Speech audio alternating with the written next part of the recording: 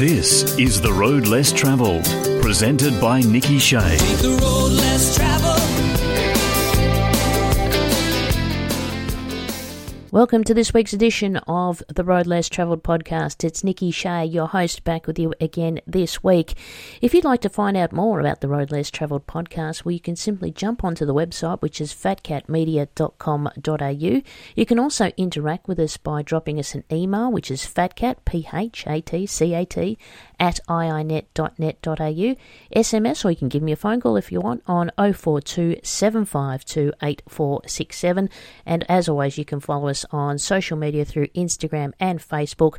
Just search for the Road Less Travelled podcast, and that's where you'll find us. And of course, you can listen to through Apple iTunes. You can also do it through iHeartRadio. We're on Google Podcasts as well as Spotify. So make sure that you tell your friends and give us a like and a share and even a review. We'd appreciate that, a 5-star review on Apple, to really get the word out there that this podcast is made in Australia for Australians. And if you're thinking about doing the big lap around Australia, maybe you've got a bit of annual leave coming up, or you've just decided, hey, we're just going to pack up and go, we look forward to hearing some of your stories and adventures, and we'd love you to get in contact with us. And we hope that this podcast too gives plenty of people inspiration to get out there and see parts of Australia. And before we sort of get into this week's show, I've got to say a massive thank you to Artie Stevens from Radio Bayside.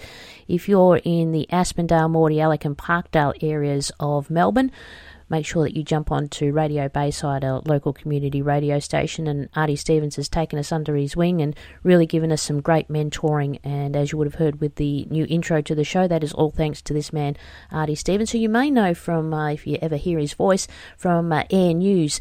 That's where he comes from, and really appreciate his support, his mentoring, and just his advice.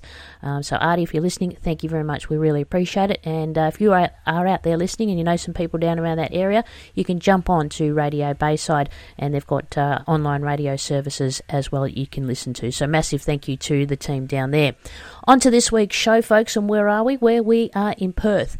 Back over for Perth for family reasons, and this time we left the car and caravan at home and jumped on an aeroplane. Almost forgotten after COVID what that felt like, but air travel is back with us. And this week we thought, well, while we're here in Perth, we'll give you some insights into some of the adventures that you can do if you base yourself in Perth. So that's where we are this week on The Road Less Travelled. Welcome to Perth, Western Australia. So originating from Melbourne, that's where I was born, my journey took me to Perth about nearly about 28 years ago. So I spent about 25 years in WA making Perth my home. So I thought this week that we talk about 6 day trips as a starting point from Perth. And if you've never been to Perth, well, throughout Perth you'll find rooftop bars, fashionable fine dining restaurants and hidden laneways coloured with street art that lead to basement bars and pretty hip cafes too. The glistening new Elizabeth Quay seats 60,000 people at Optus Stadium, and public spaces like Yagan Square have transformed the city in recent times. You can add the expansive Kings Park, the idyllic Rottnest Island, and a coast full of beaches. It's really not surprising that Perth is seen as one of the world's prettiest and most livable cities. The first trip that I thought we'd talk about is Rockingham, and if you head 40 minutes south of Perth, it takes you to the pristine islands and reefs of the Shoalwater Islands Marine Park. And here you can discover an incredible array of marine encounters, from penguins and dolphins to dive wrecks and snorkel trails. With pods of dolphins regularly visiting these coastal waters, it's really a great opportunity to learn to swim with dolphins. And if you'd prefer to stay dry, you can watch these playful creatures from a boat tour as they ride the bow beneath your feet. And there's plenty of coastal tours that you can do from Rockingham and also further north. We'll get to that in just a moment. You can't mention Perth, as I mentioned in the intro, without Rottnest Island. It's Perth's idyllic island playground. Rottnest is just a short ferry ride from the mainland and a world away from city life. For such a really tiny island, this carefree and car-free area is a Class A reserve, and it packs a lot of pleasure into a day. On its shores, 63 stunning beaches, 20 beautiful bays and many coral reefs and wrecks really invite you to enjoy some of Australia's finest swimming spots. You can also again do the snorkel trails and surf breaks too, and on dry land you'll meet the cutest mini marsupials found only in Western Australia. It's the world famous quokka. Mandurah and beyond, for those who love being on or in or on, wherever you want to be, or under it, Mandurah is a dream destination for wateries. Just 55 minutes south of Perth. There you'll find some of Australia's most spectacular waterways, including the Peel Harvey Estuary, which is twice the size of Sydney Harbour.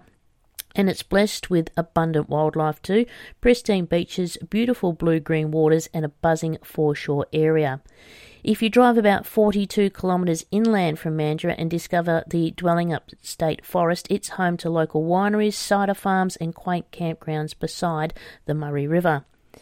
The Pinnacles, you can take a day trip from Perth to the other worldly landscape of the Pinnacles Desert in Nambung National Park. Following the Indian Ocean Drive, you can stop to meet friendly kangaroos, try sandboarding and taste Cervantes' most famous seafood delicacy, the Western Rock Lobster. If you're travelling between July and October, you'll see Western Australia in full colour as the coastal landscapes are filled with the blooms of spring wildflowers.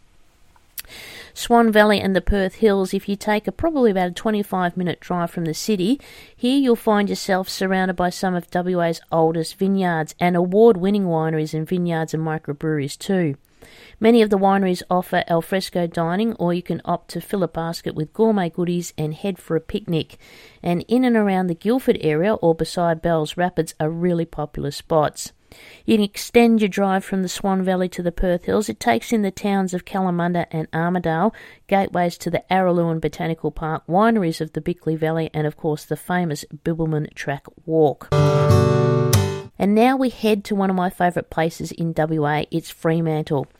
It's against a backdrop of the best preserved 19th century port streetscapes in the world. A day out in Freo is an eclectic and eccentric blend of both fabulous sort of artisan food, handcrafted beers, great coffee, there's quirky boutiques and lively music, arts and festival scene. You can duck into the Little Creatures Brewery there or explore one of the most hidden pockets of restaurants and bars in the West End. Another fun way to get to Fremantle is to take one of the Captain Cook cruises from the city along the Swan River to the Freo port, and there's a good chance too of spotting a dolphin along the way. So this week I thought we'd have a little bit of a wander around Freo as part of our visit to Perth in WA. So Freo, as I mentioned, is a lively port city, 30 minutes southwest of Perth, and of course WA, and it's where the Swan River meets the Indian Ocean. So Freo really has something for all visitors of all ages at any time of the year. It really is a magical destination, and it's a pedestrian-friendly city too, with unique winding streets offering you a glimpse of a colonial and also a gold rush past in balance with a modern and vibrant present. It's an environmentally friendly city, alive with mystique and charm, and overflowing too with creativity. The locals love to celebrate it, so there's always a festival, maybe an art show, a new restaurant, a busker, theatre performance, or something even more wonderful in store. On the edge of the Indian Ocean, Freo has a great ocean and river beaches to enjoy, and the ocean sunsets are simply spectacular. The centrally located famous Cappuccino Strip has plenty of alfresco dining and coffee making Freo a real social hub. It has an abundance of community spirit and also too sort of combined with a laid-back atmosphere, also available in this bustling seaside city. After sundown, Freo transforms, offering a lively and very vibrant nightlife with great selection of pubs, clubs, dancing venues, restaurants, bars, late-night markets too. There's cinemas, coffee shops and plenty more. It's a rich city with history, alive with modern cultures, and as I said earlier, you can enjoy music and art, dance and all their forms. You can shop, swim and sleep soundly as well, eat well in your choice of over 100 divine eateries, and of course relax deeply and enjoy life in Freo. It's Fremantle actually derives from Captain Charles Fremantle, and if you have come to embrace the heritage of Freo and its iconic architecture of the era, the historical city of Freo has plenty of well-preserved 19th century buildings, including the famous Roundhouse, which is the oldest remaining building in Western Australia. Freo too has a historic West End where it incorporates the Fremantle Prison, Esplanade Park, Bathers Beach, Notre Dame University, and the majority of historic and heritage buildings in Fremantle.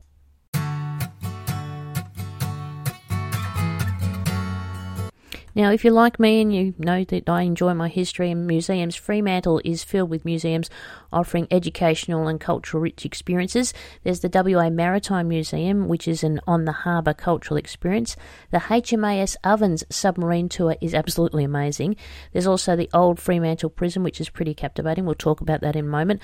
And I also recommend the WA Shipwreck Galleries for shipwrecks and finds of the sea. It's absolutely brilliant. There's plenty of entertainment, as I said earlier, beaches and plenty of outdoor pursuits, nightlife and plenty of Freo music, and of course dining out is fantastic. There's shopping available too, plenty of accommodation as well. And of course Fremantle is known for its waterfront. It's busy and alive. It is an operating port city, creating a bustling harbour ambience. The new WA Maritime Museum was constructed at what is called Forest Landing, and that's the museum housing the Australia 2 and 6 glorious galleries as well. Australia 2, of course, famous for taking out the America's Cup in the 1980s. At Victoria Quay on the waterfront, you can find the E-Shed markets, which house over 100 plus stalls, as well as an international food court, the Historic Boats Museum, and the Fremantle Passenger Terminal for cruise and naval ship visits. And Victoria Quay is also the ferry terminal for the Swan River and Rottnest ferries and the Lewin Ocean Adventure. And I mentioned earlier that the Roundhouse, which was once the old Fremantle Jail, the Roundhouse being the oldest remaining public building in Western Australia, opening in 1831. It was built as a jail and was used until 1886. It had 8 cells and a jailer's residence, which all opened up into a central courtyard. It was later used as a home for the Chief Constable, his wife, and their 10 children. It is now a popular tourist attraction enjoying panoramic views. The Roundhouse is located in what is well known as Fremantle's West End in the Arthur Head precinct and a headland overlooking the river mouth with uninterrupted views of Coburn Sound. Other buildings on Arthur Head include the courthouse, cottages and 2 lighthouses. The Fremantle Volunteer Heritage Guides, they raise the flags each day, and you can participate in the firing of the 1 o'clock cannon. This practice began in the early 1900s as a method of keeping everyone's watches aligned and therefore keeping order in the expanding colony. The issue of keeping clocks in time was only solved by the English clockmaker John Harrison creating the marine chronometer, which enabled ships at sea to carry the correct time with them after leaving sight and sound of the shore. But you didn't know that, did you? From the Roundhouse, you can see the Indian Ocean. You get a perfect view of Bathers Beach below the cliffs and the cruise ships coming into the harbour. It's a brilliant place to visit. Really nice place and plenty of photo opportunities. The Fremantle Prison, it has won many awards, and it won the 2011 Heritage Award for Outstanding Contribution and Outstanding Heritage Tourism Product. Fremantle Prison is a former Australian prison located in the Terrace and approximately 200 metres east of the famous Fremantle markets. It's on 15 acres and the site includes the prison, gatehouse, perimeter walls, cottages, tunnels and prisoner art. The formidable prison was built by convict labour in the 1850s and transferred to the colonial government in 1886 for use as a Fremantle jail for locally sentenced prisoners. Though it is called the Fremantle Prison, it's no longer used for keeping prisoners. It is open daily, and you can do the Fremantle prison tours available such as the Great Escapes, Tunnels, Torchlight and Doing Time. The Fremantle Prison was constructed soon after the arrival of the convict ship Gideon in 1850. The Swan River colony was settled by free settlers in 1829. In 1849, the farmers petitioned the colonial authority to request that skilled convicts be sent from the British government. The first ship with 75 prisoners aboard arrived even before confirmation of the request was actually received. Edmund Henderson found on arrival that the town was unprepared and arranged temporary accommodation for the convicts at the Harbour Master's Warehouse, which is now the Esplanade Hotel. This was under direction from Henderson. James Manning and Henry Ray supervised the construction of the prison using convict labour from limestone quarried on site, and construction began in 1851 and was completed in 1859. The first prisoners moving there in 1855. Now, Fremantle Prison is currently the best preserved convict-built prison in the country and became the first building in Western Australia to actually be listed on the Australian National Heritage List. It would be included as a nomination of 11 convict areas to become the World Heritage Sites, and that policy dictates that the prison is used for the benefit of the community without damaging the fabric of the site. Since 1992, the prison has operated as a heritage museum, and by 2005, the prison was attracting more than 130,000 visitors every year. Probably most known for housing Moondyne Joe, which was Western Australia's famous bushranger. Moondyne Joe was known as Joseph Johns. He was born 1830 and died in 1900. Although not distinguishable by outward appearances from the hundreds of other cells at Fremantle Prison, there is one cell which has a particular interest because of the picturesque way in which it's associated with Moondyne Joe. And as we know, he was Western Australia's most notable bushranger. He was not an outlaw such as the bloodthirsty type as the Kellys and the scores of others who killed and plundered on the east coast of Australia during, of course, the last century, and was notorious more for his prison-breaking exploits than for his crimes. It was because the authorities found it impossible to keep Moondyne Joe behind prison walls that a cell in Fremantle Prison was specially prepared for him, and it remains there today as it was then when he occupied it. The walls of this confined space are heavily timbered, and I mean heavily timbered, and they appear to have been laboriously carved and patterned, but it's the triple barred window which is of special interest. Moondyne Joe, he laughed at ordinary locks and bars and prison walls, but when he first saw the cell prepared for him after his many escapes, he must have realised that he'd never be able to break through the bars which covered the small window space. And Moondyne Joe wasn't the only famous prison escapee. The notable prisoners included members of the Fenian Brotherhood. 62 Fenians arrived in Fremantle in 1867. Many were pardoned over the years. However, in 1876, 6 managed to escape and fled aboard the Caterpillar whaleboat to New York. They actually got to New York in the USA. Brendan James Abbott is, of course, famous Australian bank robber. He was branded the postcard bandit by the WA police to attract news media attention. The bank robberies he had been attributed as masterminding yielded as much as $6 million, though a significant proportion of that amount was never recovered. The Fremantle prison escape that earned Abbott his lifelong notoriety as a criminal genius and ultimately led to his branding as the postcard bandit occurred in November 1989. Abbott and another inmate escaped by jumping from the roof over the high limestone prison walls in uniforms similar to Fremantle prison guards that Abbott had sewn in the prison tailor shop.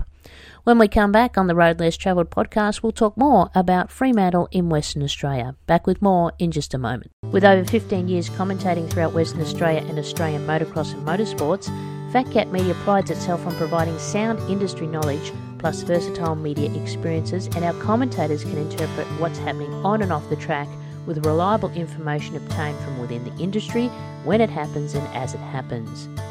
Fat Cat Media's trackside commentators have the ability to develop a perspective on the subject through research, experience, interviews, and of course by attending events. The Road Less Travelled podcast is a proudly Australian, fiercely independent podcast, hosted and produced by me, Nikki Shea, for Fat Cat Media.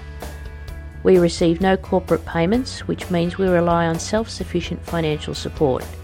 If you can and are able to, we would love you to support us via Patreon. Listen to the Road Less Travelled podcast on Google Podcasts, Spotify, Apple Podcasts and iHeartRadio. You're listening to the Road Less Travelled podcast with Nikki Shea. Welcome back to the Road Less Travelled podcast, this week coming to you from Western Australia, in particular Fremantle. Before the break we were talking about the Fremantle prison, and it is one of 11 historic heritage registered convict locations in Australia. And we were talking about the Fremantle prison imposing building as well up on top of the hill in Fremantle. And you can actually do a tunnel tour too, because in the 1850s shafts were sunk into the limestone bedrock to provide the prison with fresh water from an aquifer, and a tank also was installed in 1874 to offer the town of Fremantle an alternative water supply. Prisoners worked a pump to fill the tank, which was connected to the jetties through gravity-fed pipes.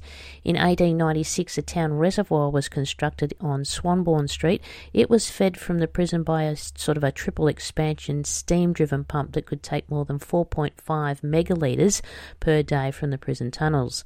Prisoners relieved of manual pumping were employed to supply wood and actually stoke the boilers. The tunnels were closed in 1910, though the groundwater continued to be used for the prison gardens. In 1989, diesel leaking from nearby tanks was found to have contaminated the water. However, the pollution was largely cleared by 1996. The tunnels were open to tourists in mid-2005. If you have the opportunity, make sure that you do visit Fremantle Prison, and in particular, you can do the tunnels tour where you get into your hard hat, slip on overalls, lock into the ladder system, and you descend down below the prison to explore a sort of a labyrinth of tunnels that were built by the prisoners. And if you are feeling adventurous, it's approximately 20 metres below the prison to explore the tunnels built by those prisoners. You can discover the original blast holes. There's bores, oil lamp recesses, and artefacts from the days when working in the tunnels was hard labour for the prisoners of Fremantle. Guides will lead the trek through the dry sections of the tunnels on foot before you actually board a replica convict punt to explore the submerged passageways accessible only by boat. Bookings are essential. You must be physically fit, and the minimum age is 12 years, and it's a fantastic way to go underneath. And the tours, I think, was about 2.5 hours that we did the tour, and bookings, as I said, they are essential for Fremantle Prison doing the underground tunnels tour. I certainly thoroughly recommend you do it. There's also another tour that you can do at Fremantle Prison, and this one you actually do at night, and you will possibly need a change of underwear. It's the Torchlight Tour, where you join the guards in the dark as they entertain you with sordid and ghastly stories of life in Fremantle Prison. The prison walls echo with stories of loneliness, pain and suffering, and of executions gone wrong, or the innocent unjustly imprisoned and the guilty punished. You can join the Fremantle Guards in the dark as they engage you with those sordid and ghastly stories, but be warned, these tours are not for the faint-hearted. Bookings are essential, and they happen each night at Fremantle Prison. Now, Fremantle is West Australia's largest and busiest general cargo port, and as I mentioned and throughout this podcast, obviously an important historical site. The inner harbour handles a large volume of sea containers, vehicle imports and livestock exports, cruise shipping and naval visits, and operates 24 hours a day. It's located adjacent to the city of Freo in the metro area.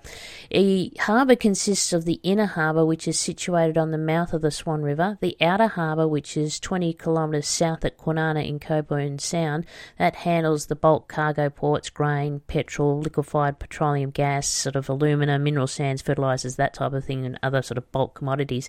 And Gauge Roads, which is the anchorage between Rottnest Island and the mainland. The inner harbour includes northern and southern wharves named North Quay and Victoria Quay respectively. All of this area is managed by the Fremantle Port Authority, which is a government trading enterprise under the registered business name of the Fremantle Ports, if you happen to see those sort of vehicles and that driving around. Now, Freo's port role began immediately when the Swan River colony was founded, but the entrance to the Swan River estuary was blocked by a rocky bar, which made the mouth of the river virtually impassable for seagoing vessels. The first steamship to enter the port was HMS Driver on the 4th of December 1845. Fremantle shipping was served by the long jetty that extended into the open sea where Bathers Beach is today, and cargo was offloaded onto the jetty and then taken down Cliff Street in Fremantle's West End. From here it was loaded onto barges that sailed up the river on the westerly sea breeze back to Fremantle on easterly winds, and later it was transported by rail. Now, sailors disliked the long jetty, and in 1892 Captain D.B. Shaw of the American barque Sanarak described it as terrible.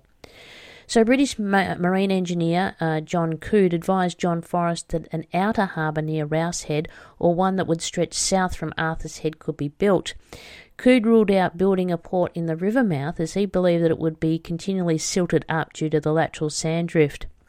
So in 1887, the Fremantle Chamber of Commerce, they pushed hard for the southern scheme to be chosen, but the colony could not raise the £500,000, which was estimated that such an initiative would cost. And by 1891, John Forrest was examining another proposal, which was an offshore facility at Owen Anchorage, which was south of Fremantle. By then, C.Y. O'Connor, Charles Yelverton O'Connor, had been appointed the colony's engineer-in-chief and decided that the best option was an inner harbour built in the mouth of the Swan River. The discovery of gold in WA meant a working port was urgently needed, and Parliament finally accepted O'Connor's plan after much political haggling. The capital was raised in London and preliminary work commenced in late 1892.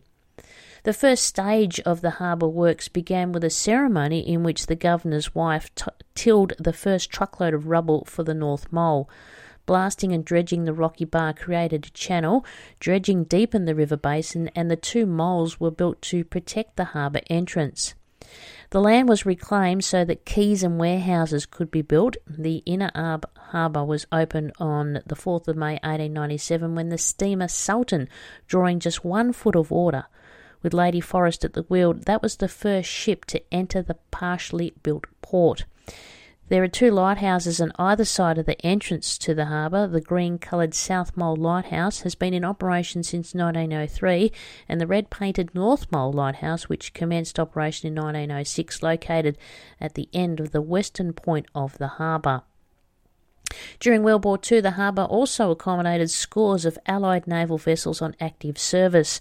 Battleships, troop transport ships, hospital ships and supply vessels, including many passenger ships, were seconded in the war effort, and visitors to Fremantle during the conflict included passenger liners and converted troop carriers such as the Queen Elizabeth and the Queen Mary. Because of their size, neither was able to take up an inner harbour berth, and instead they anchored at Gage Roads. Other well-known ships to visit included the Strathnova, Orion and Ontrana. In 1940, boom defences were installed in the harbour as a security measure, and anti-aircraft installations were built. And by January 1941, an anti-submarine indicator loop was installed between Swanbourne and Rottnest to warn of any ships passing over it. Outer harbour defences included an anti-submarine net which spanned 9,000 metres of seabed from Woodman Point to Garden Island, which was along the Parmelia Bank, as well as other indicator loop 183 metres further north. Following the losses of battleships the Prince of Wales and the Repulse in December 41 and the fall of Singapore in March 42, many ships sought refuge at Fremantle, and at times over 30 were anchored in Gage Roads. Fremantle's submarine bases was the largest submarine base in the Southern Hemisphere during World War II. The first US submarines arrived in Freo in 1942, and the submarine repair facility at North Quay the next year, and until 1945, the port accommodated more than 170 submarines from the US, British, Dutch navies, and the slipway on the southern side of the entrance to the harbour, where the West Australian Maritime Museum is now located, that was an important part of the wartime role of the harbour. So C.Y. O'Connor was a massive player as far as Fremantle is concerned with the building of the Fremantle Harbour. We'll talk about C.Y. O'Connor in an upcoming episode of the Road Less Travelled podcast, and we'll talk about his amazing discovery? No, his amazing engineering feat, we'll put it that way, of getting water from Perth up to Kalgoorlie. But back to Fremantle, and the Western Australian Shipwreck Galleries at the Shipwreck Museum is the foremost maritime archaeological museum in the Southern Hemisphere, and it was the original maritime museum. The displays there feature early exploration and shipwrecks along the treacherous WA coastline as early as the 17th century, including recovered artefacts and original timbers forming part of the hull from the Dutch ship Batavia, which was wrecked in 1629 on her maiden voyage. 1629. 1959. Sounds like the Titanic on her maiden voyage getting wrecked. The wreck was discovered in 1963 and her timbers raised several years later, and I really recommend that you head to that museum. The museum also includes the entrance gallery. There's a woodblock floor gallery dedicated to Dirk Hartog, from Hartog to De Fleming, the Batavia Gallery, the Dutch Rex Gallery, and the Northern Gallery, which contains information on the Zano. So make sure that you do visit that. It's highly recommended to visit the museum. Kids are engaged in the displays. There's lots to learn and lots to see. It's excellent. That's open daily. And it's in Cliff Street in Fremantle. When we used to go there, entrance fee used to be entry by donation. I'm not sure if that's still in effect, but go and check that out.